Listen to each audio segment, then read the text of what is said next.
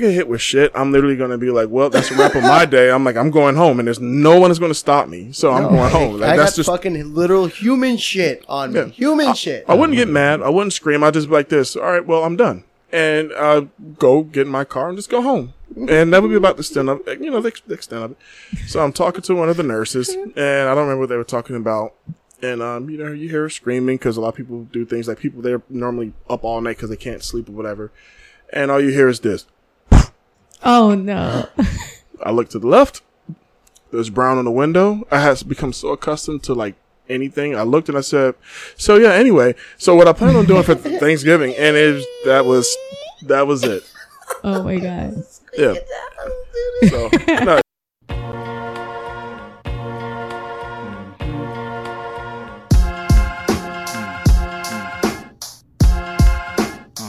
Don't feed the animals, signs all around. We talk a lot of junk, yeah, you vibing with us now. Build something from the ground up, yeah, we like to clown. Talk about some real stuff, yeah, something profound. It's a pleasure that you hearing us, wouldn't mess around. It's a topic of discussion worth talking that we bust and put a nail in the coffin. If you love it, then you love it. If you don't mean nothing, still bring it to the public. Y'all, don't feed the animals, put them in a cage, they couldn't handle truth. We gonna bust out the gate like some cannibals.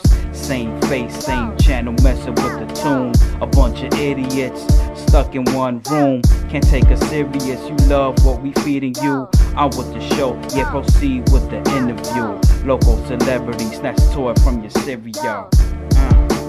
Don't feed the animals.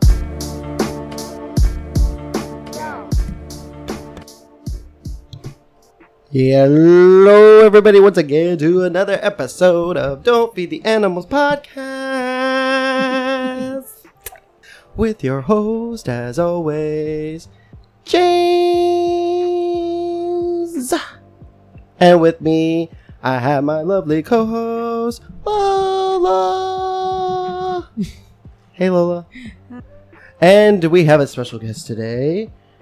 We have somebody with an education, which is fun to have, because I definitely don't. Will. How's it going, Will? Everything is going good. Good. There's a reason why we brought you here today, because it is a special guest episode where we get to interview Will. Nice. Yes. Very nice. Okay, cool. So, Will, why don't you tell our lovely, lovely animals what you do for a living? Man. For right now. Well, currently I am a mental health therapist, and I work with addiction, depression, anxiety, trauma, the whole kit and caboodle. Very nice. Very nice. So, if anybody has heard any of my prior episodes, they know that I am a huge advocate of therapy, considering I think I've even, one of my episodes, I've talked about having a panic attack literally the day before, and I went to the hospital. Yeah. Those are fun. Yeah. Those are fun. The thinking that you're dying when you're not is great. Yeah. It's this is very fun experience, but I talked my way through it, and a couple therapy sessions later, several therapy sessions later, I am been okay and haven't had a session since. So, hooray for me! Hooray for those coping skills. Yay! I got good coping skills. That's fun. But yes. So, how is it working? And these so where do you work? So, I currently work at a place called the Bougainvillea House. It's located in Fort Lauderdale, Florida.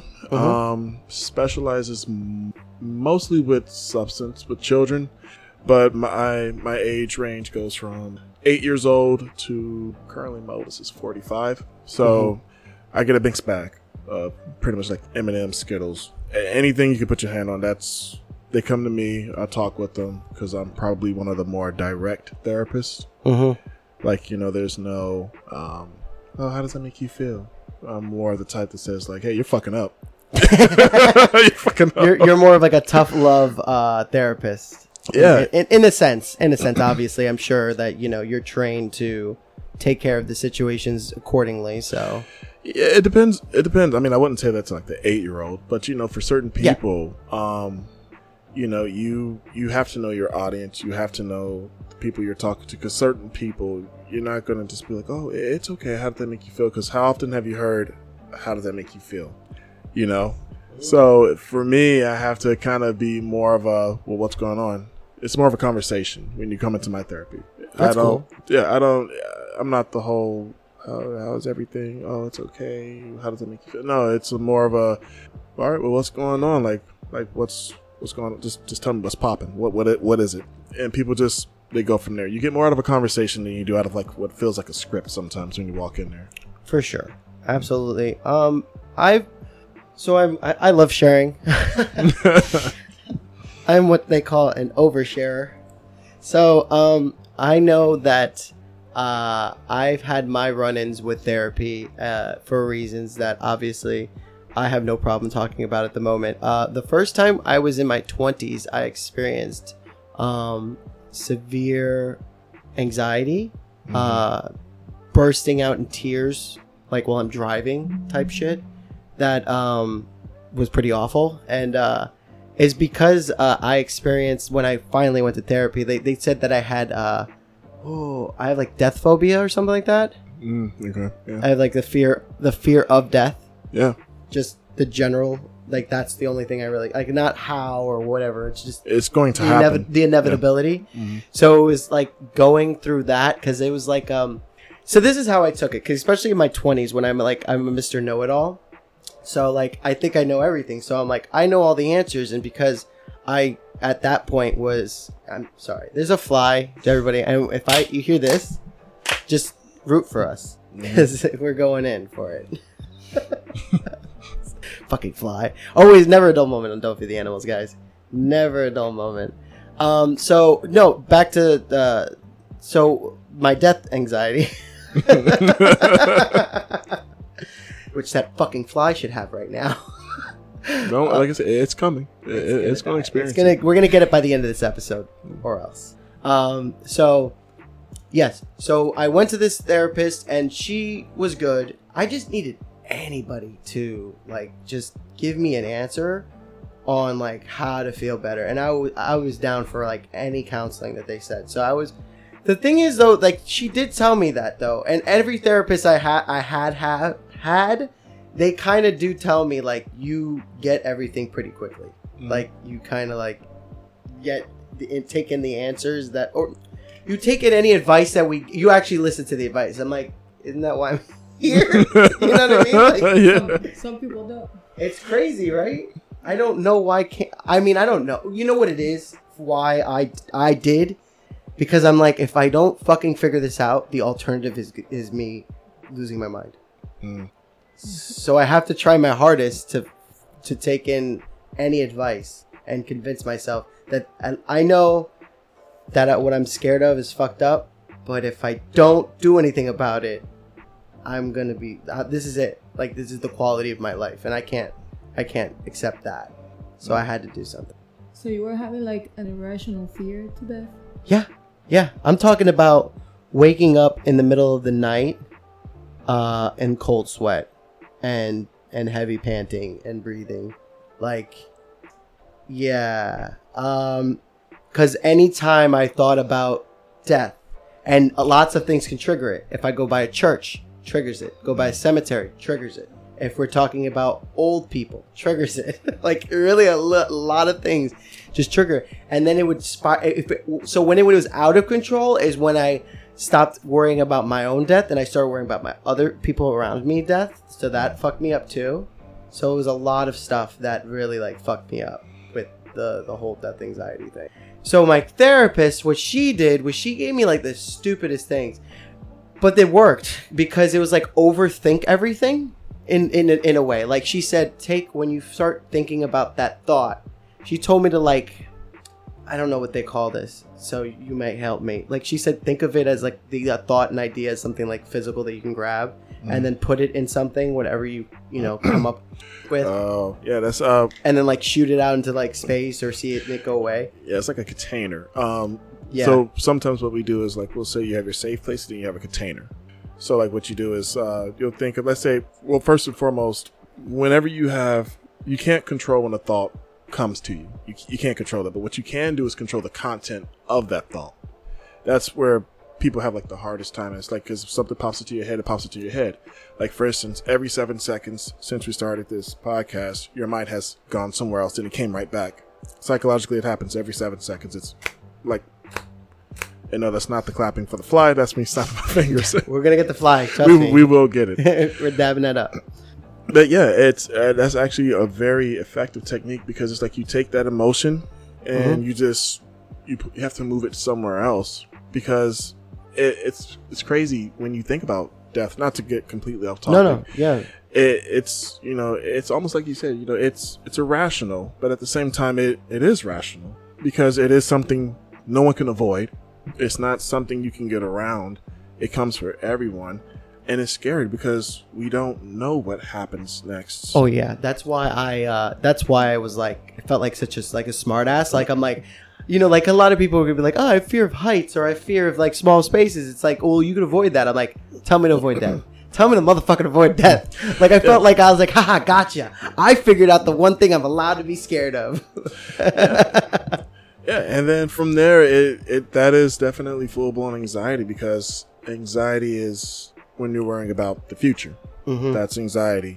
The opposite, depression, is when we're more concerned with the past, which is why therapists always say we want to stay here in the present, because we don't know what's going to happen 5 minutes from now, 10 minutes from now. Stuff happens. Literally. Yeah. Shit happens.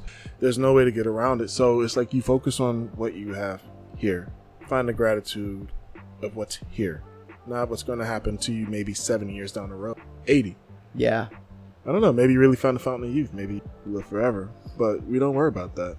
Yeah, that's really what it is. It was like, get your mind off of it and really don't think that far ahead, or don't think about like that kind of shit. Because honestly, it took away that way of thinking did nothing but take away what I know is true, and that is the rest of my life.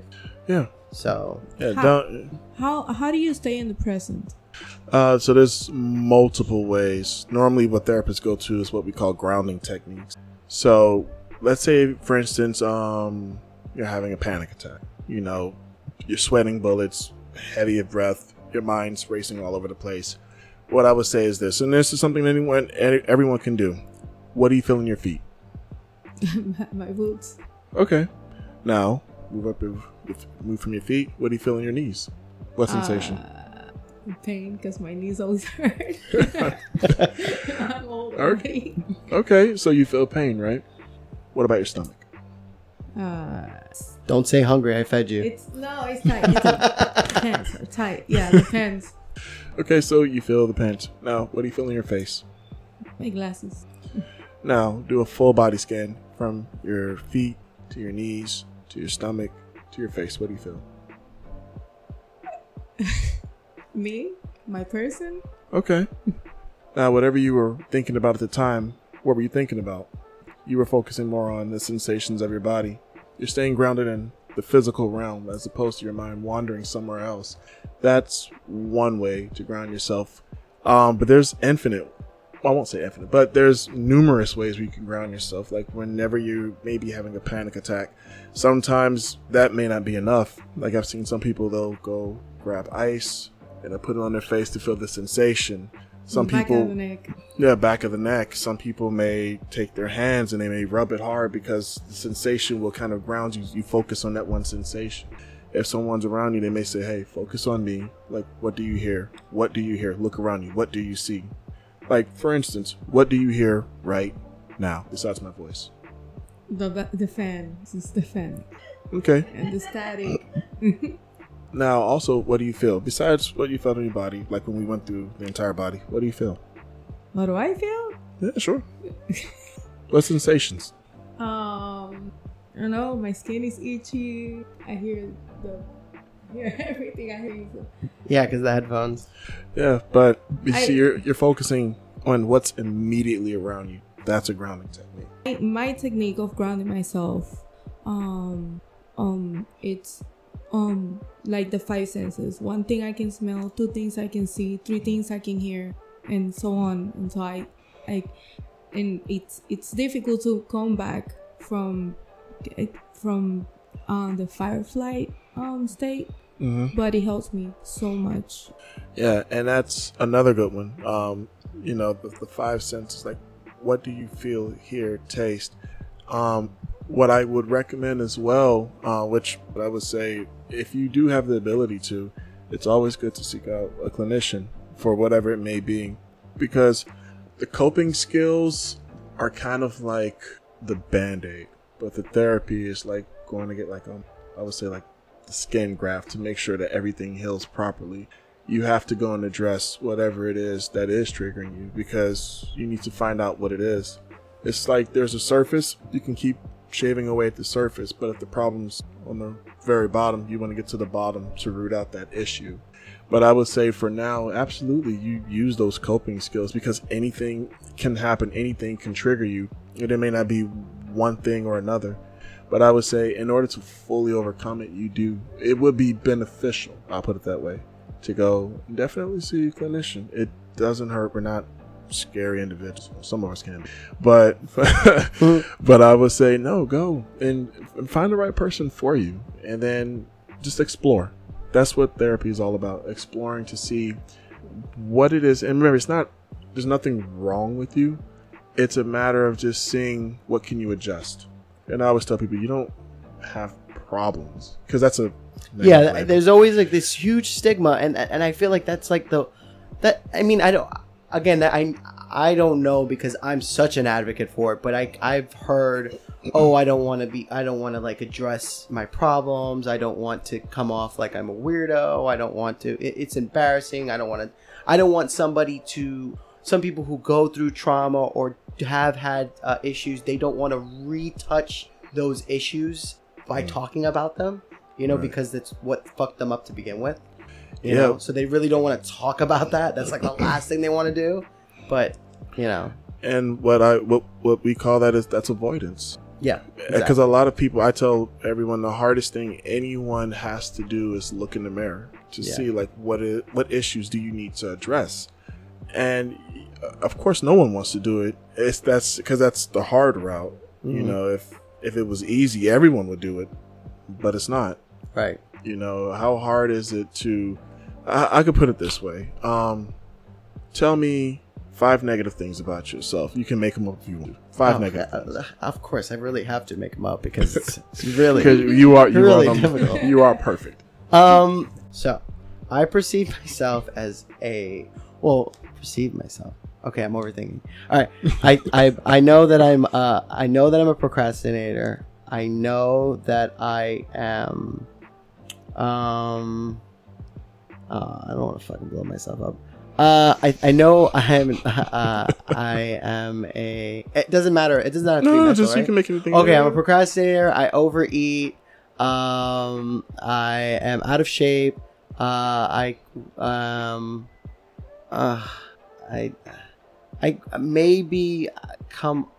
not as thoughtful sometimes as others, and I don't find myself to be as I lack self-confidence. Okay, now name 5 positive things. Yeah, see, you, as soon as you say name 5 positive things, people are like, this, like, oh shit, like, god damn, that's like, oh boy, but I was gonna go in. I was like, well, I'm also kind of handsome sometimes, and then I think I like this, and I think I like that. Yeah. But it's true. Yeah, it's easier. It's funny enough. Like I said, when most people don't want to look in the mirror. They just don't want to confront those issues, and understandably so. It's hard. It brings up certain memories, certain things. But then I always ask people, it's like, would you rather have that sitting, what I say, the proverbial monkey on the back, or would you rather feel like light? Would you rather feel not free? Everyone's free. Would you rather feel liberated? Yeah. And that's what therapy helps to do. Oh, yeah. Because that's all therapy is to help someone liberate themselves from certain things that they perceive as issues. Yeah, it's almost like it's I guess for people like me, like I just like I'm like I see instant results from therapy. Like I get in like almost instantaneously, not 100% like I'm cured, but like literally like after my first session, I'm just like, okay. But you know what too? It's like I've suffered from a lot of physical ailments. I've had like, I know everybody's gone through some shit, but I've gotten through some traumatic health issues, like almost dying and like, you know, dealing with, you know, certain diseases and stuff like that that's come across my way. And it's just, that's what I think helped triggered like my death anxiety. But I know that like the minute like I started taking care of myself physically, you find like instant instant like you start taking medicine when you're sick.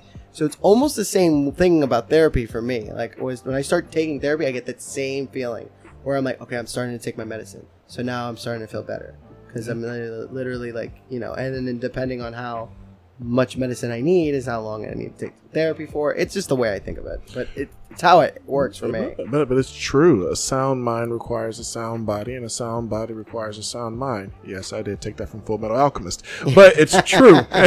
It is true. Like, you know, when you take care of yourself physically, you will start to feel better mentally. Yes. And a lot of times when people start to take care of themselves mentally, something I always tell people, I say, go to the gym, go for a bike ride, go for a walk. It starts when you feel better mentally, people start taking care of themselves better physically. Oh yeah. It's hand in hand. It's like a good car with good tires. You don't want to have one without the other, typically. So working out secretes serotonin in the brain, right? Stimulates serotonin and dopamine. Yeah. Yes, it does release a good amount. It's also very good for people with any sort of addiction as well. Working out, or anyone who I say have issues with control. For addiction, the reason why is because you can't really get an addiction. At least in my personal opinion, you trade one for another. You trade an unhealthy one for a healthy one. Right.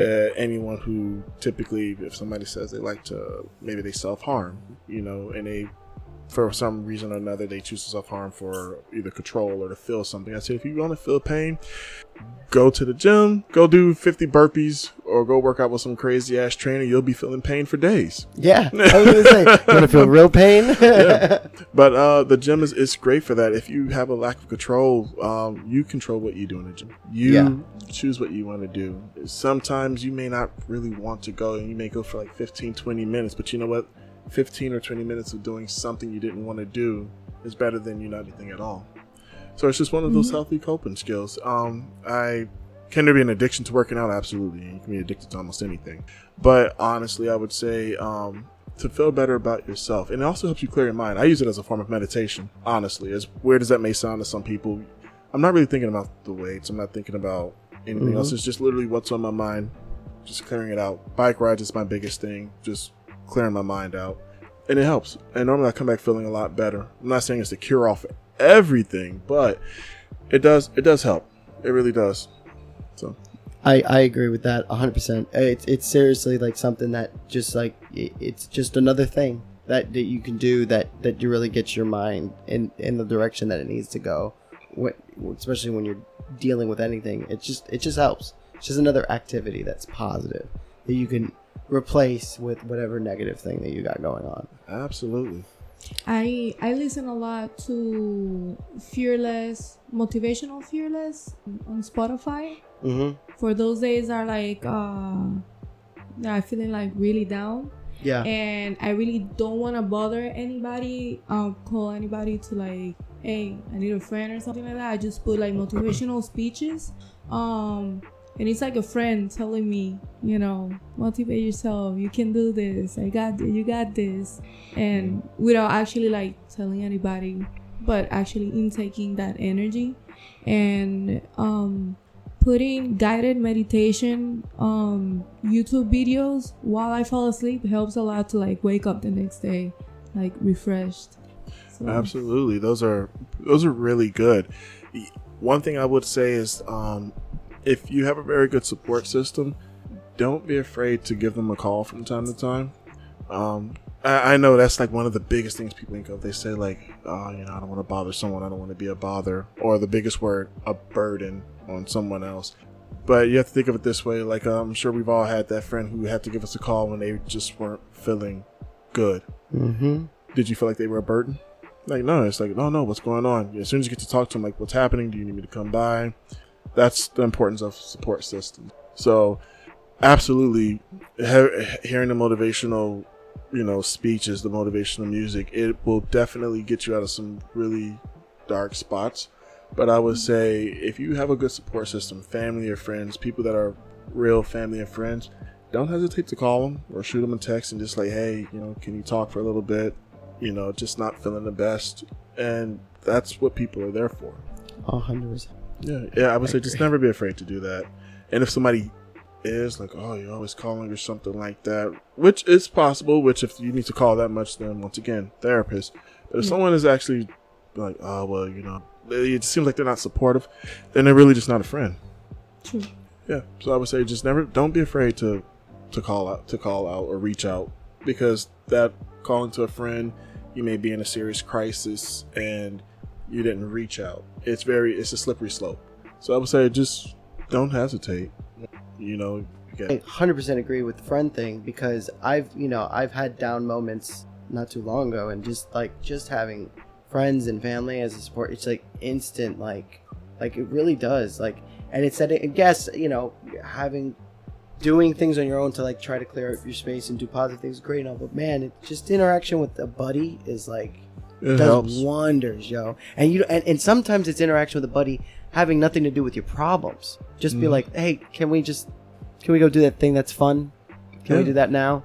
And then be like, yeah, let's go do the thing. And then before you know it, it's like I forget what I was, worried about. Oh, absolutely. Like I said, it's going to sound like an episode of Naruto, but there's nothing more powerful than friendships, It's like, believe it. It's going to help you become the next Hokage, the Hokage of depression. Yeah. I was gonna ask you, what are to you like the top 3 most common mental illnesses? I would say from what I've experienced lately, it depends. Surprisingly enough, have you ever heard of something called like seasonal depression? Yes. So around certain periods in time, certain things tend to pop up. Right now, adjustment disorder is the biggest one, which that's kind of like an umbrella term for post pandemic or pre-pandemic. Pre-college. Oh, okay. Because a lot of my clients are going to college, getting out of college, entering into the adult world. That's actually a big one. I deal with like a lot of people who are also with divorce, so with children adjusting to the new way of life. I would say that's one of the more common ones that I experience. But I would say, moving that to the side, the top 3, I would say depression, anxiety, and substance. And which substance could encompass all of those things. Yeah. But I would say those are the top 3 in no specific order. Normally depression, anxiety, and substance. Because any one of those 3 could trigger the other. So they all go hand in hand. They triangulate off of one another. Yeah. But yeah, I would say those are the top 3. I was gonna ask you, so working where you work, have you experienced anything that you can talk about that's above and beyond extreme or out of the ordinary? If you can talk about any of that. Yes, Then run of the mill. Without violence. So when I first graduated, or I should say before I graduated, we have to do something called our practicum. So what you do is essentially you're an intern, but you're not paid at the time, because you can be what's called a registered mental health intern, which you can get paid. You're working. You have all the powers of a therapist with the exception of certain things, like you have to have a supervisor in there. You can't Baker Act. And for those who may be out of state, if they haven't heard of the term Baker Act, involuntary hospitalization. But during that time, I worked at a hospital. So I worked interning at a hospital. And it was for Baker Acts. And that was probably one of the more interesting I remember the very first day I started. People always say like, oh, like in mental health, like, oh, how do you know what to say? Which there's really nothing to say. Sometimes you just have to listen. And I learned that the first day I went in, I was with 2 supervisors, another intern who was more experienced than I. And there was this one girl, and she was talking, and she was Baker acted because she was, from what she claims, she was raped and she was beaten by her boyfriend. Now, the thing is, when I say claim, the reason why, because when someone's Baker acted, they could be experiencing psychosis, they could be schizophrenic. Right, I was gonna say, because I'm like, that sounds like a crazy reason to be Baker acted. Yeah, it sounds like she should be, and Yeah, so I believe she maybe tried to commit suicide. I don't recall the exact reasoning why. But yeah, so she's talking, and I'm the only male there, which, by the way, in the mental health field, there's like a shortage of males, and I'm an African American male, so I'm like, oh, so I'm there, and she's saying, she was like, I was beaten and raped, and she's crying. And the thing is, for me, about rape, you hear about it, you may have heard that something may have happened to someone, of a friend or something, right? But I had never actually been in front of someone who was like, yeah, I was yesterday. And I don't know. And I'm like, what the fuck do I say to her? So I felt extremely uncomfortable. Like, what do I say? What do I do? I don't know. So everyone's talking. And then, we take down her information before we move on to like the next person who's Baker acted. And I spoke to my supervisor and I said, I felt so uncomfortable. I didn't know what to say. I did not know what to do.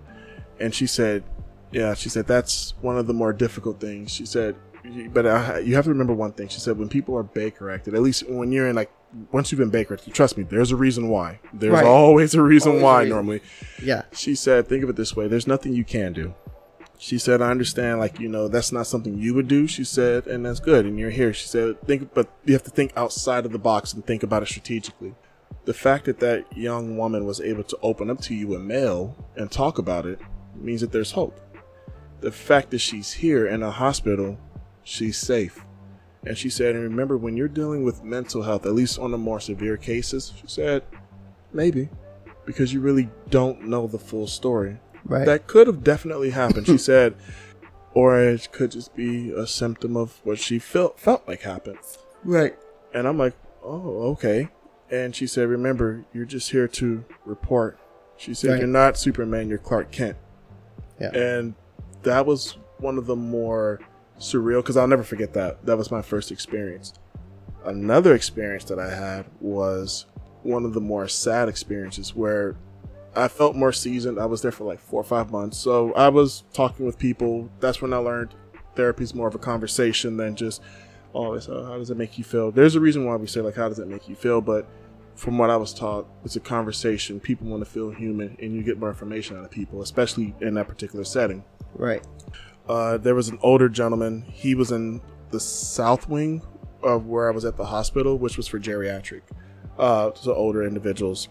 And he was 99 or 100. And that's okay. Yeah. That's wild. He made it. But, he did. But he was Baker acted because he was found wandering around the streets. And, so, and they were trying to contact next of kin. And, where else would you put him? So, right. When I was talking with him, and I had one of my supervisors and the other intern as well, I said, have you had any thoughts of suicide? And he said, yes. He said, I would prefer that you all could just put me down. And yikes. We're like, well, why? And he said, I'm 100 years old. He said, I've outlived my wife. He said, I've outlived my platoon from when I was in the war. He said, I even outlived my children. He said, what friends do I have? The family that I have, I don't really know them. He said, I'm a great-great-grandfather. He said, I think it's my time, and I think I have that right. So after we talked to him, and he was very, depressed and sad, which luckily he did. He changed his attitude, and he made it to 101, actually. Damn. I talked to my supervisor again, and I said, I said, am I wrong for kind of agreeing? If he says, hey, I've made my time, am I wrong for that? After so long, yeah. And she said, it's not that it's right or wrong. She said, what you're experiencing is what's called being human. Yeah. She said, that's human. She said, because if you put yourself in his position where he feels alone He's you've tired. outlived your children. Yeah, and just like she said, she's like, you're tired. And I had to learn that one. And then the craziest one, which I know which everyone is waiting to get to. So South Wing is geriatric. East Wing is for like people who are like borderline personality, depressed, anxiety, Right. which you can get some interesting ones. And then you have You get fun ones in that section too. you get some fun ones, but then where you really want to go was the West Wing. And I'm not Okay. talking about the show. I was like, So no, the Martin people are Sheen? Baker acted. There's like 2 double doors that are like locked, and so because you don't want people escaping, quote unquote, well, getting out. I'll put it that way, because Wow. sometimes people, when they're done being Baker acted, they go to jail. It depends. Yeah. So we watch. Well, some people are there for violence. 'Cause Yes, they are. If you, some people are paranoid schizophrenics, then yes, they Yeah. are. They can be very violent. So that's where they're in the West Wing. So then there's another set of locked doors. So they're behind 3 sets of doors. Nice. So once in a while, I would go to the West Wing and I would run groups and stuff, which things were pretty good, pretty well. You know, you had some people yelling about things. One guy thought he was Lil Wayne, which was interesting. Oh God. that was that was an interesting one. But the funniest one was they had a woman who was Baker acted. They found her out in the Everglades. And so the cops couldn't go into the water because they have to do aquatic because there's snakes and Lord knows whatever else is out there now at this point. And she was in the water. So they grabbed her from the Everglades and they took her to the hospital. And she's there. And she was saying that she is the queen of lions, She was in the water. even though she was with the alligators. But yes, she is the queen of lions. But that's not the kicker. So the kicker is that she liked to throw shit. Oh. Like And little, I'm not talking- literal. Yeah, so she would throw shit. So Whoa. this therapist, who was not being paid, chose not to go over there because I'm like, look, I mean, it would be a nice way to go home because if I get hit with shit, I'm literally going to be like, well, that's a wrap of my day. I'm like, I'm going home and there's no one is going to stop me. So I'm going home. Like, I that's got just fucking literal human shit on me. Yeah. Human shit. I wouldn't get mad. I wouldn't scream. I'd just be like this. All right, well, I'm done. And go get in my car and just go home. And that would be about the extent of it, the extent of it. So I'm talking to one of the nurses, and I don't remember what they were talking about. And, you hear her screaming because a lot of people do things like people, they're normally up all night because they can't sleep or whatever. And all you hear is this. Oh no. I look to the left. There's brown on the window. I had become so accustomed to like anything. I looked and I said, so yeah, anyway, so what I plan on doing for Thanksgiving, and that was it. Oh my God. Yeah. So no, there's no shortage of things. I've had people say like the most racist, funny racist things. Like, yeah. One guy was like, yeah, you all look alike to me. And I was like, well, all you patients look alike to me. And he was like, oh, good point. And I'm like, yeah. One guy said, congratulations on making it out of the ghetto. And I said, oh, thanks. It's just, So good. you get any. Yeah, thing. and you got to take it exactly. You take it. Just you're like, this person's literally crazy. Like you can't. Yeah, and once they get leveled out with their medication, the next time you see them, they're like, oh, hey, how you doing? And it's like, are you not the same person who told me to make it? Thanks for making it out of the ghetto. He was like, oh, yeah, no, that was Tom. Like, I'm fine. Oh, He's like, oh, that was the other guy.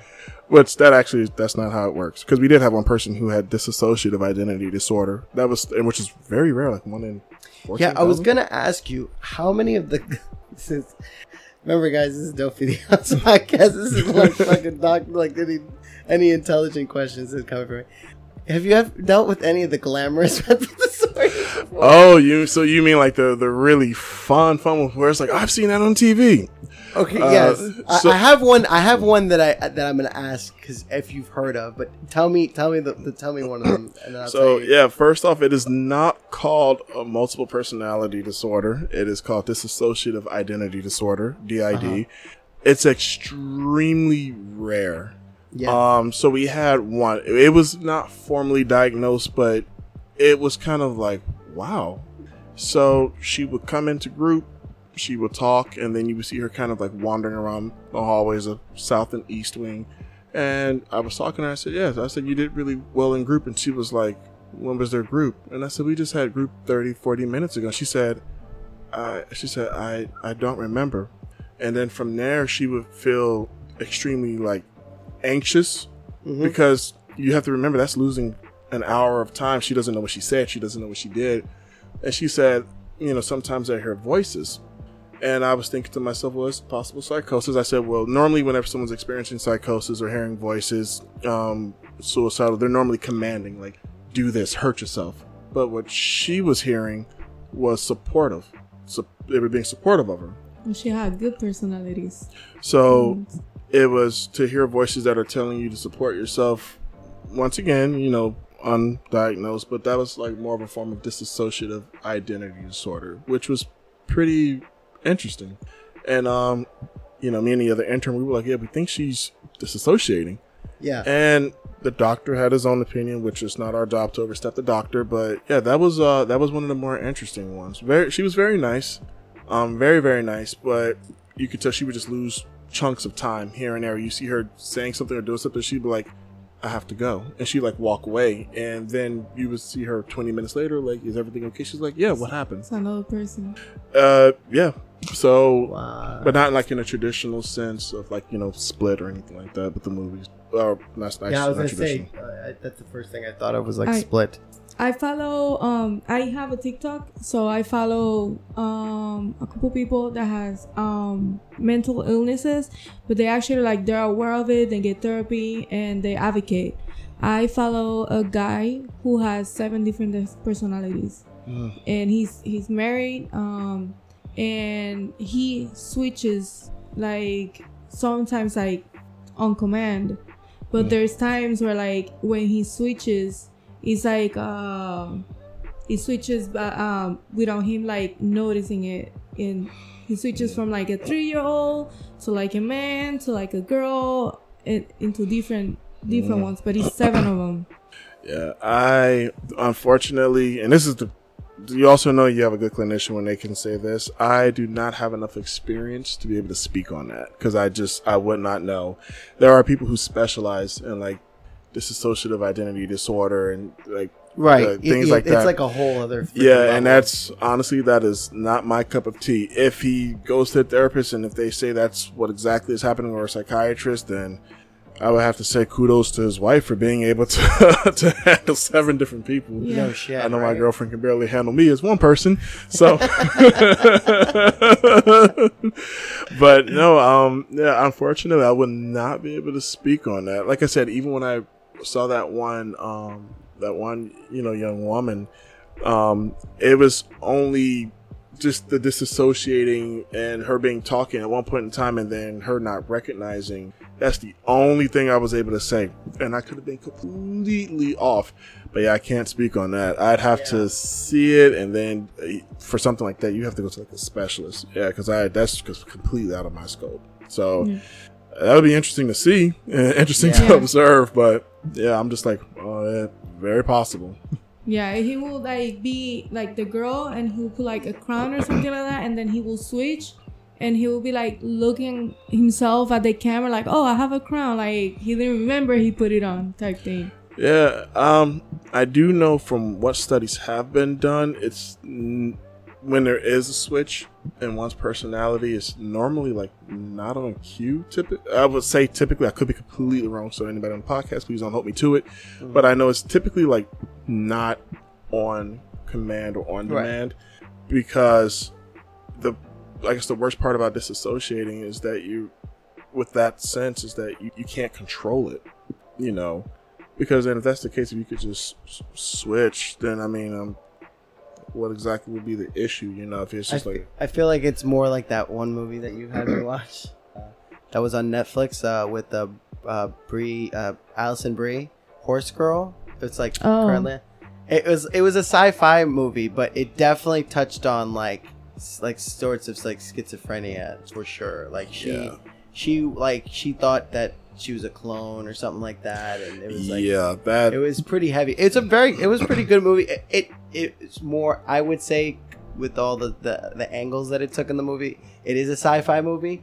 But if you're like just watching it, you're like, oh, this is definitely mental health. Like this bitch is crazy. Like she is out of control. Yeah. Now, and it wasn't. It was the way that they did it was almost like her schizo attacks were like very like again, it wasn't like an on cue, like how they showed in some movies where it's like, hey, you're just wearing like different hats and shit. Because normally it takes, I wouldn't say like it's 100% on cue. You see it's like a slow build up, especially with certain things, and then kind of like a slow come down. Because which is like one of the misconceptions, like with schizophrenia, like most mental health, people think like the journal thing, somebody's quote unquote crazy. They think they're always crazy, but it's like no, they have moments of clarity. You'd be very surprised, even like when you see people who maybe like talking to themselves and things like that. Remember, certain things will override whatever they're experiencing. Pain is one. Fear is another one. The fight or flight. Certain things just can't really be like overridden. As somebody once told me, if you see someone who's like talking to themselves and they're like screaming or whatever like that, and if you put, let's say, a tiger in front of them that's like snarling and getting ready to try to attack them, you all of a sudden see them go, ugh. Certain things kind of snap you out of it. Yeah. And that's why like a lot of times with people who are like schizophrenic, you'll see like sometimes self-harm sometimes, because it'll help. It's not the best way, but to ground themselves. They take such the body automatically locks on the pain, which to circle back, that's why I was like, what do you feel in your feet? What do you feel in your legs? What do you feel in your stomach? Because those sensations don't really go away in a sense. So for them, they're grounding it through like the most acute way possible. Right. While for you, like say, or anyone here who's having like a panic or anxiety attack, when you still have some locus of control, you can focus on that to kind of bring yourself down. Yeah. So I'm going to switch it up a bit. This is more like a syndrome that I found on, I found out about. So let's see here. All right, let's click this on. Meet Stitch Fix. Here's how to look good. You shut up. There we go. Not sponsored. Not sponsored by these people. Yep. Don't let the queen's tongue fool you. Well, they always are asking me, how my mom got that accent. Lisa Alamia. Oh, not from me. I'm sorry. Is 100% Texan. People who don't know me, hey, where are you from? I'm from Rosenberg. Oh, where's that? I'm like, we're here in Rosenberg. Oh, you're from here. How did you talk like that? So that's when the whole story comes up. 6 months ago, jaw surgery to fix an overbite. Changed Lisa. I thought she was playing around with me. I thought she was joking with me, but then she showed me that like the doctor had told her she was diagnosed for an accident, and she searched it, and then I was like, oh. Houston Methodist Sugar Land Hospital says in the last 100 years, less than 100 people worldwide get this rare disorder known as foreign accent syndrome. Mom is probably the one word I noticed right away. Kitten. They think I'm talking about a baby cat, and I'm not. I'm saying I'm just kidding. But it's kitten. I'm just kidding. Lisa's neurologist, Dr. Toby Alto, put her through a battery of tests trying to answer the hows and whys, but they can't. So for months, Lisa stayed quiet, worried about skeptics. I didn't know the reaction I was going to get from people. So I didn't know, are they going to judge me? Are they going to think I'm lying? Are they going to even understand how I'm speaking? Thanks to some ribbing from her family and friends, Lisa is now more open than ever, even though her voice no longer intimidates her children. There is no way you sound hood at all. Like, he goes, even if you tried, you wouldn't be able to sound it. My daughter laughs at the way I say tamales. So I used to be able to say it like a real Hispanic girl, now I cannot. One day, she hopes to regain her voice. Until then, she's learning to savor her accent. Yeah. Have you ever heard of that? I have heard of it, actually. Is it real? I never thought I had an accent, but everyone else told me I did. So Is it common? Because I've heard so many stories of it, but I don't know if it's that common. Once again, it's one of those things where it's like, hey, I'm not. So that's what I was going to ask. Like, do you think it falls in the realm of like, or do you think it's actually like, it's one of something about the brain. It's one of two things. Either there is some part of the brain we have yet to discover that could be that. It's that's how I am. Or she's attention seeking. It's one of the two. What? I will not say either one, but isn't that the most racist syndrome you've ever found in your imagine like a lady living in like fucking Louisiana. And all of a sudden she's just like, she goes from like, I'm going to strip ball tonight, and all of a sudden she's like, hello, my name is Betsy. I like the pork rinds. And you're just like, isn't that like, whoa, what the fuck did that come from? And they're like, yeah, no, that's it's what okay. I'm like, what the fuck is happening? This racist ass disorder. I was like, how the fuck do you learn how to speak in an accent? You know what I mean? Like, I'll put it this way. I'll play devil's advocate for a little bit. Dude. You know, like when like you dream, right? And like you may dream. Sometimes you may speak like another language or something like that, and you may say a word, or maybe you heard a word. I do not know, and then you'll say a word, and they're like, oh yeah, that's actually a word. It is. I will say this. It is possible, and I'll leave it at that. Okay. I would say. I just wanted to know what you possible? thought. Once, I cannot stress this enough. That's not my area of expertise. I will humbly, on a personal, not a professional level, I'd be like, what? Like, okay, I do not know. It's very suspect. I've seen it from people that are getting surgeries and from people that have received like hit trauma. Yeah, and there have been other cases where people have reported it and stuff like that. And I just say this: power to you. It's a hilarious disorder. It goes away like over time. Yeah, I know for a fact. Of course, if it's something like happened, mom, who's that Spanish mom right there? Because she's like, "Can you do a Spanish accent now, mom? Can you please?" Like, because she was talking like this. She's just like, "Oh my god!" And I'm just looking. I'm just like, I don't know. I don't know. Makes you wonder. She does have a lot of kids. Who knows? Who knows? All right. So, do you have any more questions for Will before I turn it over to an interesting part of the show? No, go ahead. Okay, here we go. So, if you guys know, I am a fucking diehard fan of this teen drama show, Degrassi, Canadian television's finest work. And in this show, it is so good. I've talked about this like so many episodes. It was bound for me to continue to talk about it. So right here, Will, I have a yearbook picture, if you will, of a lot of the cast members of Degrassi: The New Generation. Oh, no wheelchair Jimmy? Jimmy? Hell yeah, Jimmy's there. Let me see. How can Jimmy not be there? Because I want to be like this. Man, look here. Oh, there's Jimmy. I want to be like Brooks. this. Buddy, you have no idea what's in store for you. Jimmy Brooks. So what I wanted to do was I was going to click on certain character bios. And because when I first met you, it was awesome because we were at dinner and you start telling people what you think is wrong. He automatically like called out one of the people that we were with on what you believed that they had going on mentally.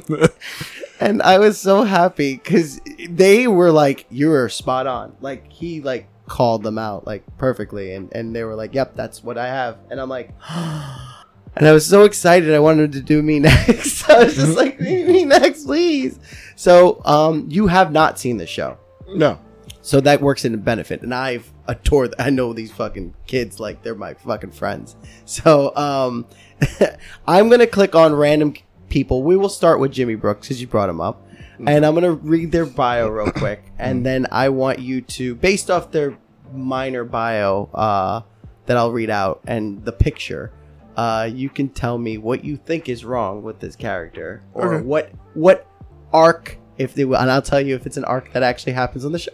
Because they go through every fucking possible thing you could think of on this show.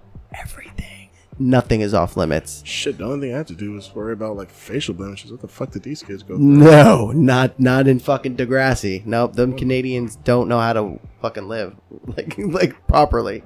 All right, here we go. So we got Jimmy Brooks, handsome cat. I wonder what he grows up to be. He's class of 2007 graduate of Degrassi Community School. He has been as the school. He was seen as a school basketball star during his time in Degrassi. He also comes from a wealthy family. He has shown many high-end gifts. Despite this, Jimmy is one of the more open-minded, humble students of Degrassi. He had a habit of being unusually antagonistic towards Sean Cameron until season 3. Jimmy was left bitter on the edge when the infamous school shooting that we all know about left him crippled from the waist down. He is engaged to his best friend Trina and his longtime best friend Spinner Mason, despite all their differences. He is best friends with Spinner Mason despite all their differences. He's also best friends with Marco De Rossi and Craig Manning. He also is good friends with Paige, Michael Chuck, Ellie Nash, and Terry McGregor. And he was portrayed by, Drake. Aubrey Graham. People don't know his real name is Aubrey. Fucking Aubrey. Over here gets rich. He gets rich off. So for the most part, they told you a good amount of stuff that happened. But from this bio, what do you think he's got going on mentally? Well, in the show, did he ever go to therapy? Not physical therapy, I'd assume, but like he definitely went to physical therapy. Did he ever go to therapy for his shooting? No, he did not. I wonder if he suffered from any PTSD. That's an experience, man. You got shot, and then you're left crippled. That's kind of Okay, do you want me to tell you what I think that he did to maybe help his PTSD without him knowing? Did he become rich? He becomes by the name Drake. He's been rich. He came from rich upbringing. Oh shit! He didn't start from the bottom. Fuck. Nope. He never even fucking Aubrey never started from the bottom. Parallels to his character. Crazy. No. So what Jimmy did end up doing is he got into art. Okay. And he started drawing. One episode one of the friends is flipping through his book, and one of them was like a gun, and somebody had I'm like, oh, look, it's your shooter. Oh. Yeah. So, was it Sean Cameron, the one who's antagonistic towards? No, actually, no. Sean Cameron. Well, let's go to Sean Cameron. Let's go clip right to him because he's another fun kid that's been through some shit. Sean Cameron's a fun character. I like Sean. Oh boy. Oh hell yeah. Looks like an Animorph. Look at that. Oh yeah. Did you see an Animorph? Yeah. Remember like Animorphs? Fucking Tobias. Yeah. Do you remember Animorphs? Remember the person transformed into the Hulk? Stayed for too long. You remember those books? They had the come on! You used to flip through the book. You see the person transform into like a giraffe. Yeah, the book had a hologram. Something. Oh, okay. And it was the people turned into animals. Anyway, off topic, but still, Sean Cameron, born in 1988 in Wasaga Beach, Canada, is a former student of Degrassi Community School. He moved to Toronto while he was in grade 10 to keep out of trouble after he deafened Tyler Bishop in one ear. During his Degrassi years, Sean was defined as cold and one of the bad boys, but was a nice guy who made a few mistakes from time to time. After his freshman year, Sean made it his goal to become a more responsible person, specifically when he emancipates himself from his brother. By the way, emancipation in Degrassi is very common. I think they just use it as Jesus Christ. They use it as a plot point. Like every it's not even series has I think it just gives the writers an excuse. Every kid gets emancipated. No, but like it gives them an excuse to like I guess have kids go do stuff somewhere without parents. You know what I mean? They'll be like, "Well, hanging out at Sean's." It's like, how did all this crazy shit happen? It's like, well, they were at Sean's, and Sean doesn't have parents, and he lives by himself at fucking 16. You know what I mean? So he emancipates himself from his brother, and he became a school hero after saving Emma Nelson's life. Although he never finished high school, actually, technically, okay, just for future, he killed the kid who shot Drake. Oh, Jesus. Wow. Shot Jimmy.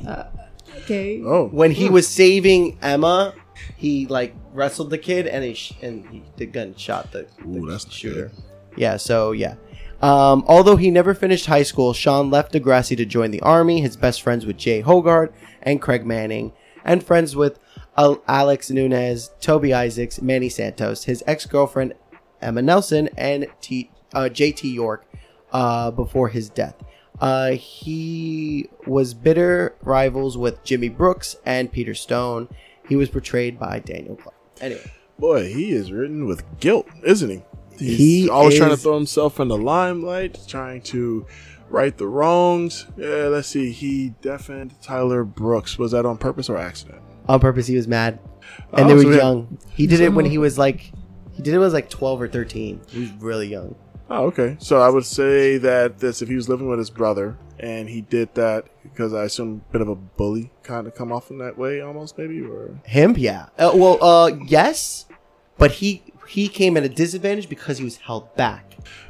So he couldn't be a bully because it's like I should be with these guys, but here I am with like all you dorks. But he was living with he got emancipated from his brother, right?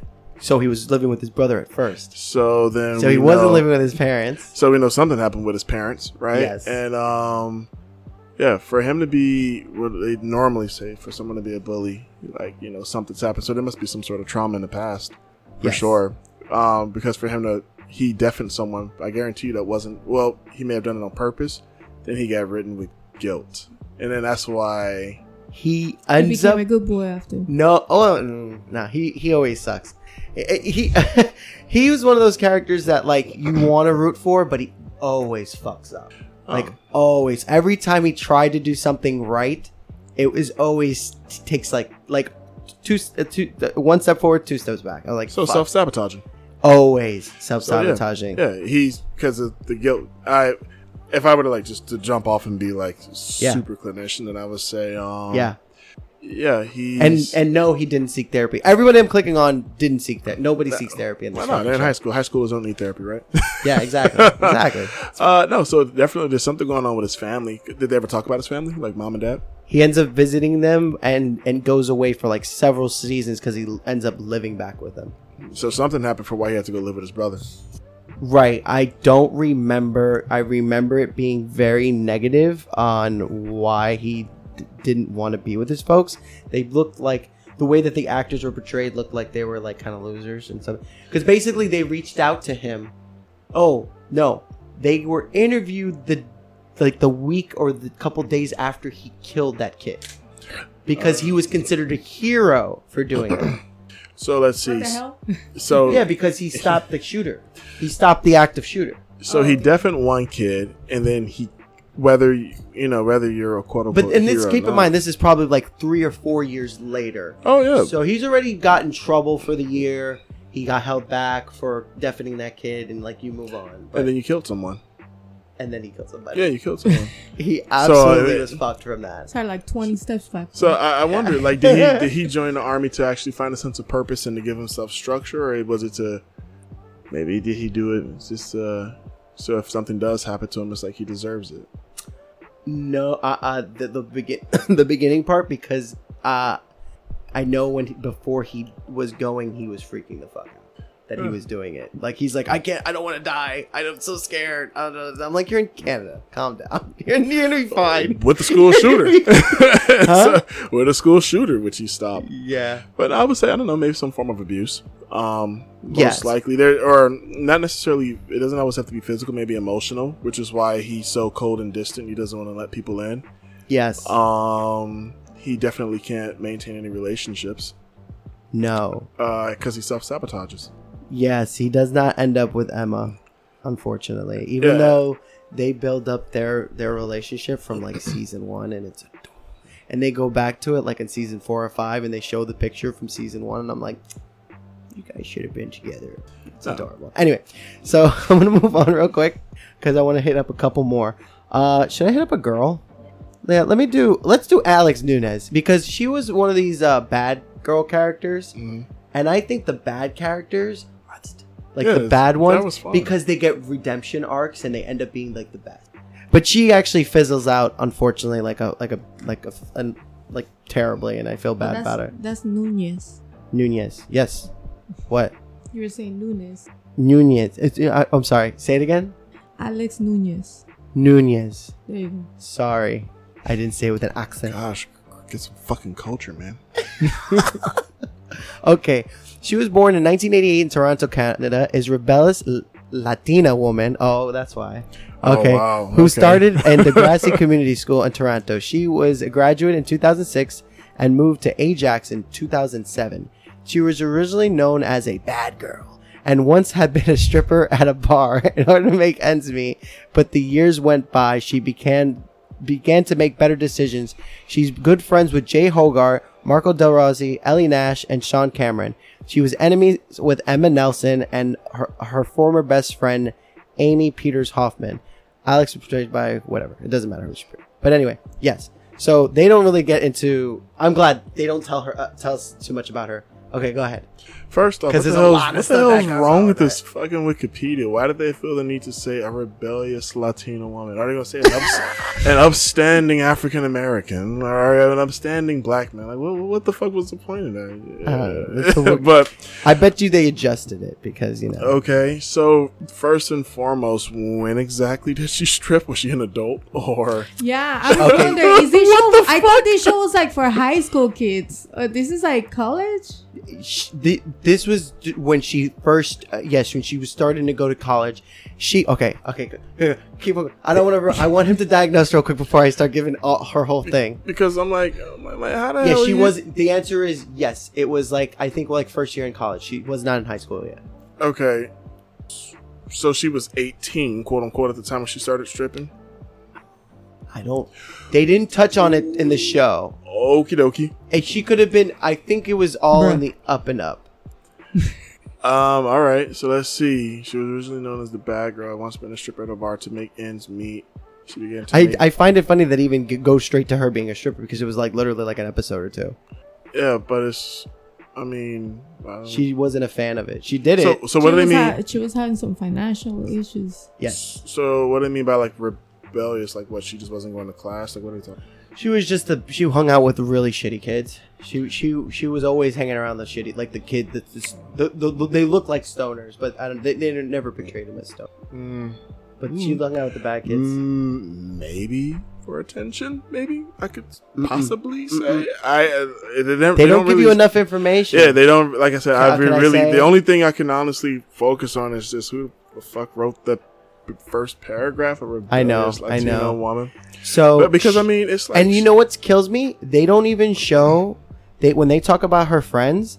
They don't even talk about her main friend, who she kind of had a thing with, which was Paige Michael Chuck. She was her girlfriend for some time. This other girl, and they had like a lesbian thing going on. It was great because it was during. It's so awesome. Oh my god, they had the I loved it. It was amazing. No, because it was during the Kevin Smith episodes. Because Kevin Smith is on the show playing himself. Oh, dope. Yes, and he goes to Degrassi to specifically make a movie called Jay and Silent Bob Do Canada A. Kevin Smith is a god amongst gods. And I literally have the movie about it. It's like right there. It's Jay and Silent Bob Do Degrassi. And it's so funny because in that episode is when Paige and Alex pretty much like figure out they like each other. And Paige is like, I'm not gay though, which is fine. Because she, for the most part, that was like her only like girl interaction with Alex. And so they have a thing and they went out for some time and they were doing things together. And this is the thing is that Paige is a rich girl, snobby. And then Alex is the bad dirt, girl. She's the rebellious Latina. So the rebellious, so her mom goes out with dirtbags.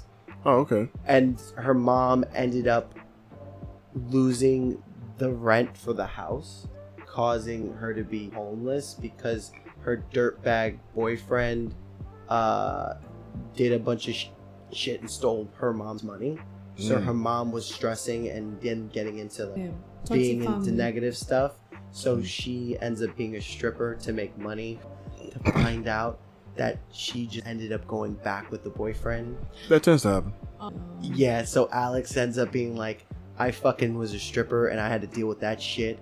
And be because her mom was like, "That's great. What are you doing?" And she's just like, I work at this place." Well, that would be the one thing. She didn't tell her mom what she did, and then when she gives her mom all this money, she blows it all because she blows it all for the boyfriend. Well, that would be the one thing that I would tell her. She's like, I went to be a stripper to do this for her. It's like, no, it's like that was a choice. It's like you chose to do it because that was.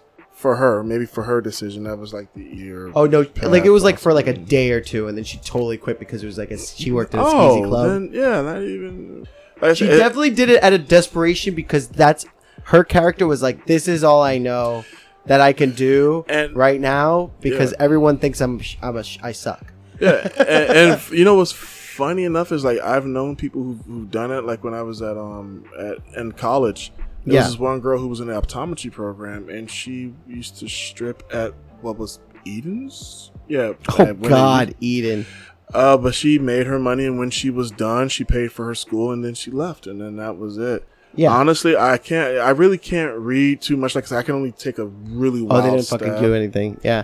They didn't give you enough. Yeah. Right, I'll do one more. I'll do like the main, like she's not the main character, but she's like one of the main characters. Her character is birthed from two characters that were in the older series that was like because there's Degrassi High, and it started with Degrassi Junior High, then Degrassi High. This is all in the 80s, and then the Degrassi High ended in like early 90s, and then the show took like a 10-year hiatus and didn't come back until 2001 when I started watching the show, when these fucking kids were on it, and fell in love.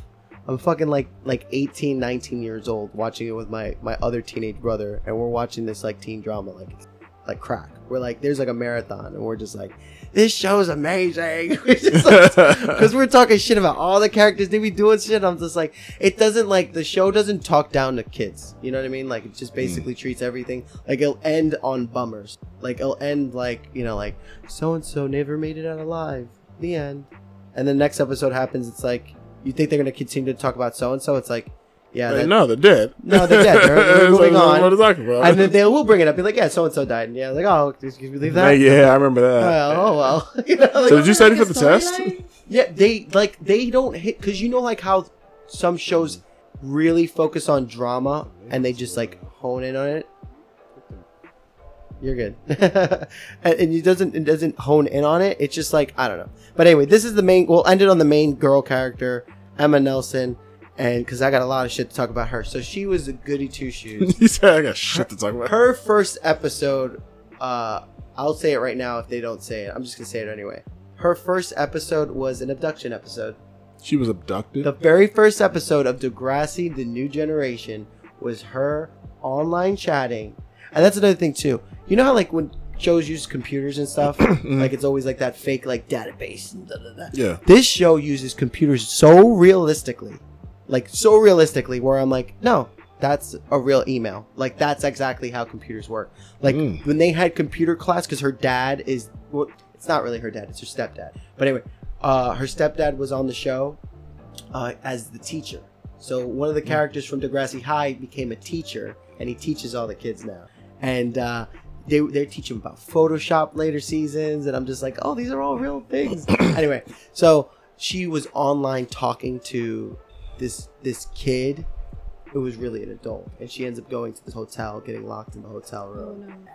The kids end up saving her. Like, calling the kids saved her, not the kids cops? Figured out that she wasn't where she said she was, and one of the kids is like, her shit got hacked. It's so easy. Like the reason why this kid knows so much about her, like because she was like, oh, so and so dreamy. It's like the reason why he knows so much about you because he hacks into your computer and looks at previous email conversations.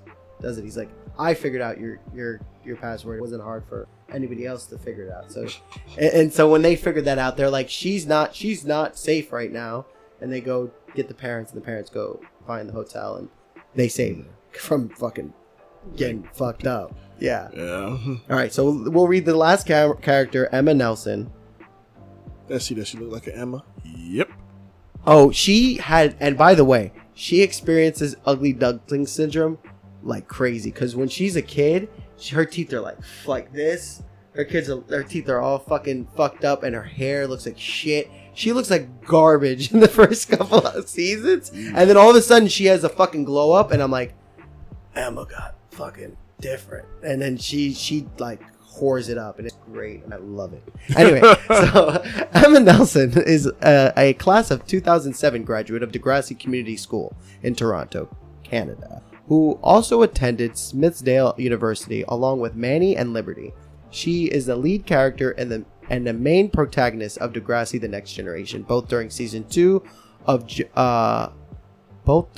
Degrassi Season High. Oh yeah, because her character, because her mom gave birth to her during Degrassi Junior High. This is the most wild high school shit ever. Yeah, her mom is a teen mom, so her mom had birth with Emma, and then they made Emma a main character on the New Generation.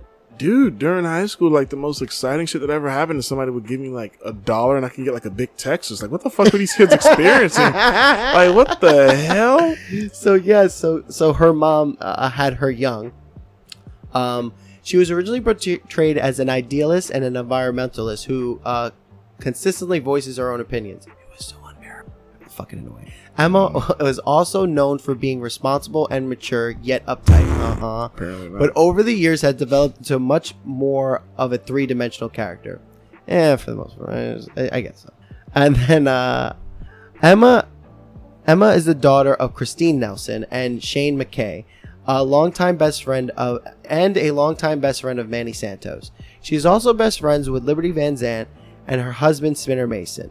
She is also close to friends with James Tiberius York before his death and Toby Isaacs. Additional friends of hers include Darcy Edwards, Shantae Black, Jay Hogarth, Holly J. Sinclair, Craig Manning, her ex-boyfriend Sean Cameron. She's enemies with Alex Nunez. Her stepfather is Archie. It's funny because her and Alex aren't.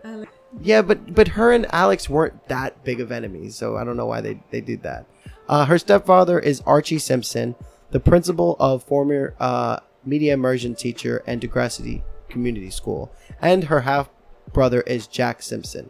She married Spinner Mason, a former student of Degrassi, in the summer of 2008, making Kendra Mason her sister-in-law. She was portrayed by Miriam McDonald, and yeah, whatever. That's it. I can't tell you the characters. But yeah, that's Emma Nelson.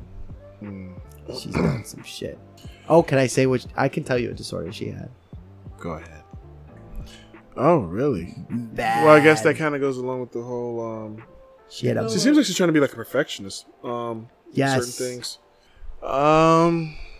Yeah, like I said, the first paragraphs they don't really tell too. Yeah, they don't much. tell you too much. But if I were to like look at picture and from what you told me, I would say. And this show does very naive. Absolutely naive. Very naive. That's why it's funny that they say, known for being responsible, mature, and that's why I'm like, really? Know it all. Fuck that. She was a I'm sorry, like during 2007, technology wasn't that bad. We had Mass Effect and everything. It wasn't. I mean, we knew what was happening. You know what I'm saying? So, they also had that guy. Catch a Predator. It was out. Yep. So it's like, come on, sweetie. Even during the 90s, like you knew. Yeah. Oh my gosh. Let's see. Daughter, friends with all those people. I would say this. She likes to definitely keep it. Does she have issues with letting go of high school? No. She I couldn't tell. Got hold of it. The only reason why is because, she moved right on. Okay, the only reason why I ask is because, it was always about the next step for her. Oh. She was like an overachiever. But if it's always about the next step, why the hell are you like standing around all the people from high school and marrying people? Oh, that's just a show being a show. I think that's the show being a show. I see. Okay. So in my opinion, the real Emma Nelson would exactly do what you're saying. She may stay friends with a couple of people, but she would move on completely. She probably 100%. Would go. She may not even stay in Canada. She probably would go like America or something like that. Yeah. And I would also say this from what you told me. Well, first off, when they discovered her, did anything happen when she was abducted? Nothing. All right. She just locked herself in the bathroom. Oh, all right, smart girl, at least in that part. Well, but she did like a whole tuck and roll. It was funny. Like the guy was sat on the bed with her. She's like, this kid's not coming, is he? And you're not his teacher. And he's like, what gave you that bright idea? and then she did like a whole back roll, and she ran into the bathroom. And I'm like, yeah, lock the door. Shit! She pulled a Peter Parker from No Way Home, flip off. So yeah, I would say that's definitely traumatic. The fact that you were like nearly possibly raped and killed, and he may have tried to eat your body. That's pretty up there. Believe it or not, the worst thing I think she was probably pissed off is the fact that they took her computer away from her and put it in the living room. It's like, that's the worst thing you could think of? Yeah. I mean, not the fact that this creepy guy wanted to like wear your skin and like try to do something with you. Because the way she thinks of it, because she's fucked up, she was probably like, I was tricked. Bitch, you were not tricked. You stupid bitch. You chose to go on the computer. Yeah. Like I said, we have Mass Effect technology. You chose to talk to this creepy old guy. You had other people saying, like, hey, man, this person hacked your stuff. She's like, no. So you know what? She's a fucking know-it-all. Yes. She is a know-it-all. 100%. She is a know-it-all. I don't like her as a character, even though she's like the main character at all. And she does so many fucked up things. She gives out blowjobs near the ravine. Just saying. So she's this goody two-shoe who likes to... No, there's an episode where they talk. They said that she literally go to get a bracelet. Because they give out bracelets. I remember that back in high school. Yeah, they do that. Yeah, you get the special bracelet. It's like, oh, I'll give you a bracelet. It's like, how do you get a bracelet? Well, you get this bracelet. Well, Jesus Christ, what the hell could I get with a Snickers bar? It's like, like, what the hell is going on? And Mom, why is she beefing with the Hispanic girl? Like, why? Oh, because she was going out with that guy. Who's going out? Wait, so the Hispanic one? Oh no, wait, hold on. Yes, it was that guy. It was Jay. Alex was going out with Jay, and Jay was getting blowjobs from girls in the ravine, and fucking dumbass Emma, who had got nothing going on, she's like, I'm gonna do something different. And she fucking wanders off, and she's like, I'm gonna get a bracelet. This is during her glow up, so she's like feeling herself now. She got her teeth all fixed, and she's like, I got long hair now.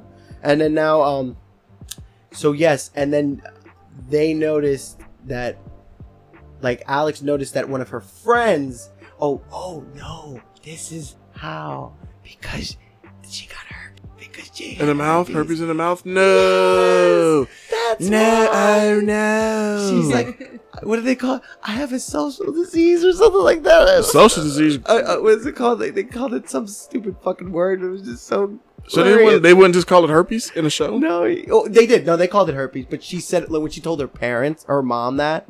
She said she got a social disease? Like a social, like sweetie, social disease is called mononucleosis. Like, no, man, you got herpes. You were doing something. you got herpes. Anyway, I can fucking talk about this show for fucking ever.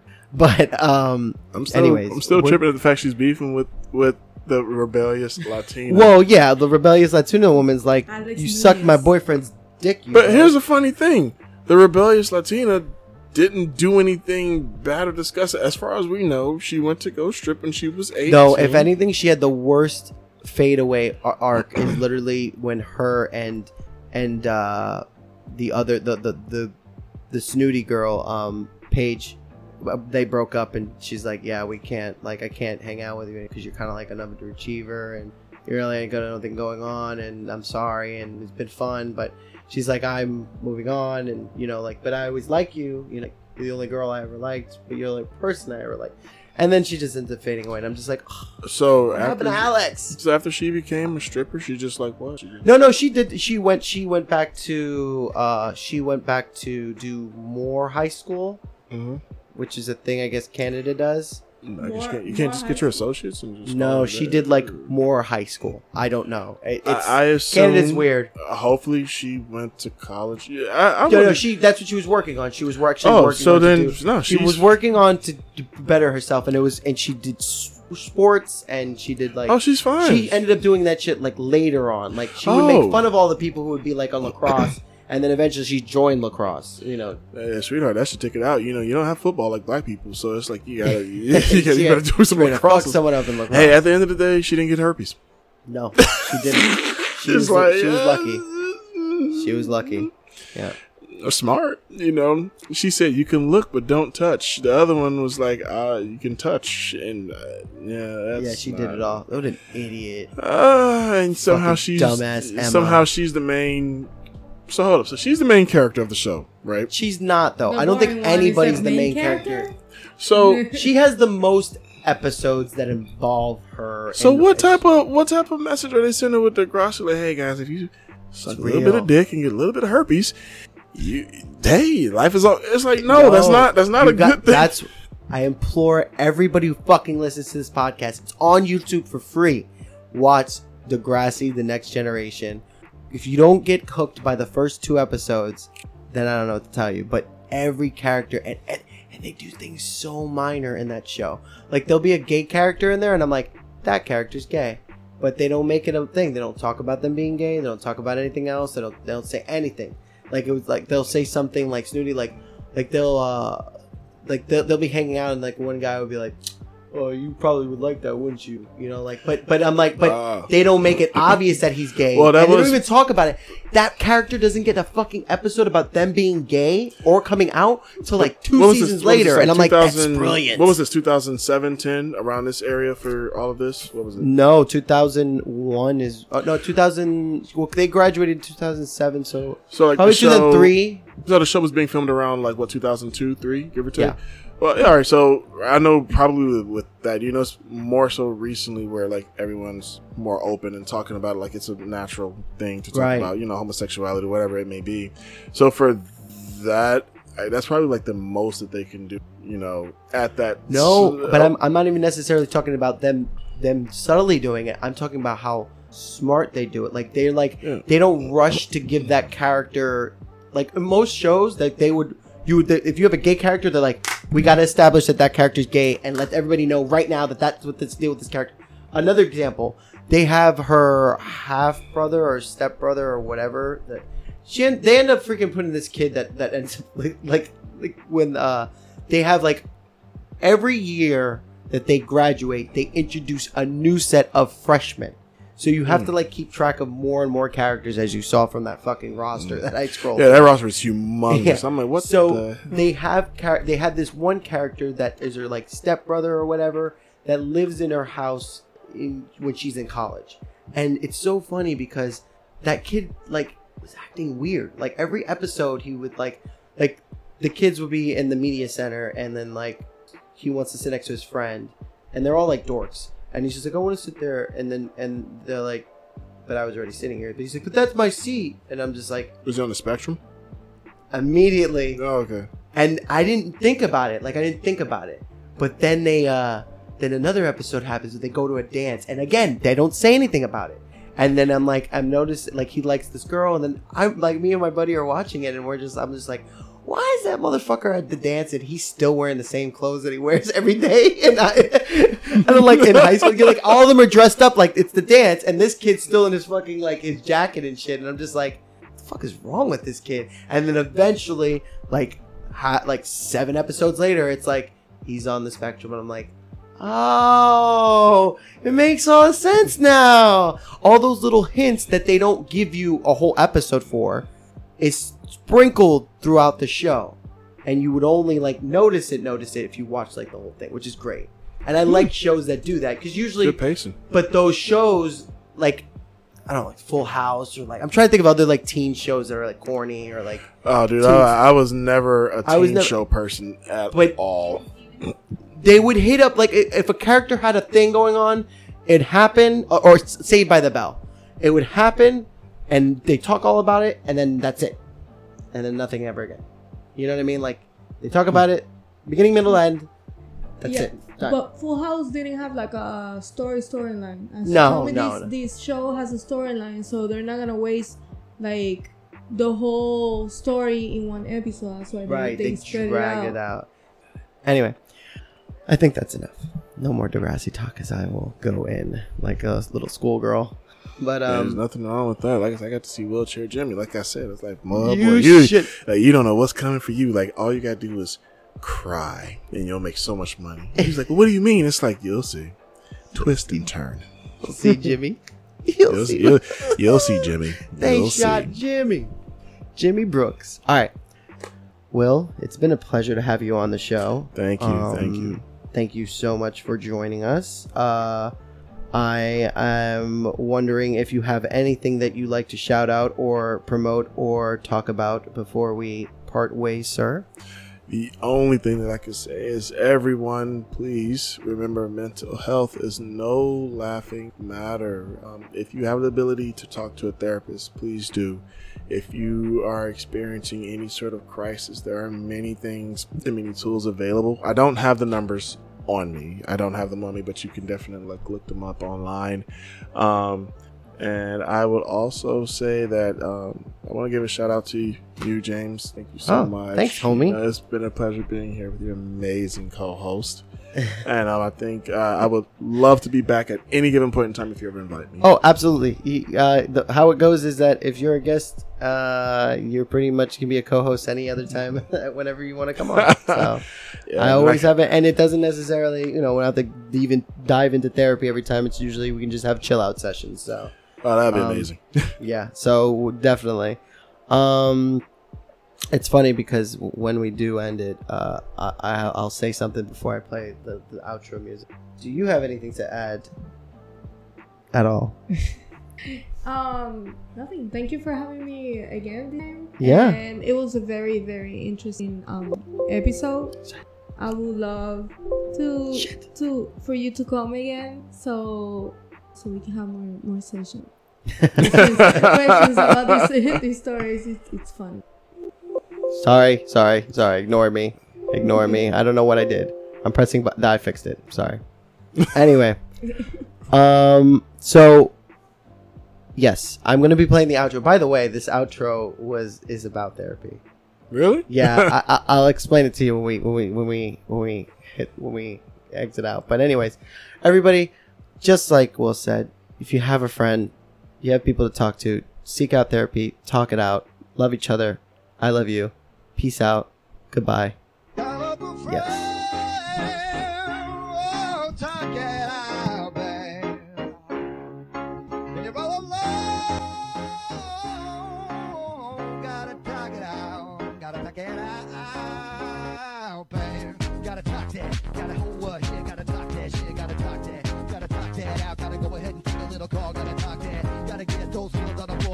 Take a look at the feelings, gotta analyze a little bit of feeling, gotta do this, yeah, man, gotta who that shit, gotta go ahead, baby, call that shit, baby. Call that motherfucking therapist, baby. If you don't got a therapist, call your mom. If you don't got a mom, call your motherfucking friend. If you don't got a friend, talk to the person under the bridge and they'll tell you about your problem. Gotta go talk that, gotta talk that, gotta talk that, gotta talk that, gotta talk that, gotta talk that, gotta talk that, gotta go ahead, baby, go ahead and talk that, gotta go ahead and baby, gotta talk that, gotta go ahead and get your feelings out, baby, go ahead and talk that, gotta talk that. Talk to me, baby, yo, I'm gonna help you. Talk to me, baby girl, I'm gonna help you.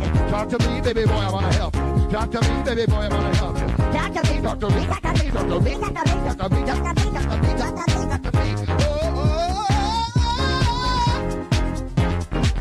Go ahead and talk down. Go ahead and talk down.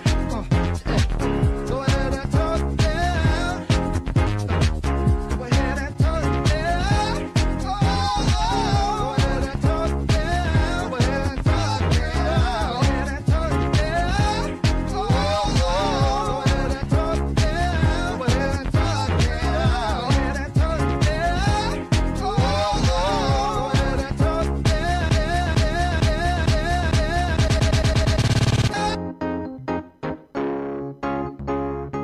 Talk to him, gotta talk to him. Gotta talk to talk, you gotta talk to him. If you're not feeling well, baby, gotta talk it out. Gotta get it from the inside to the outside. Gotta externalize that shit. Gotta take it from the bottom of your stomach to the top of the lift and get that out. Now you feel a little better, now you do that shit. Gotta exercise, gotta exercise, gotta exercise. Gotta exercise your mind. Gotta exercise your mind. Gotta exercise your mind.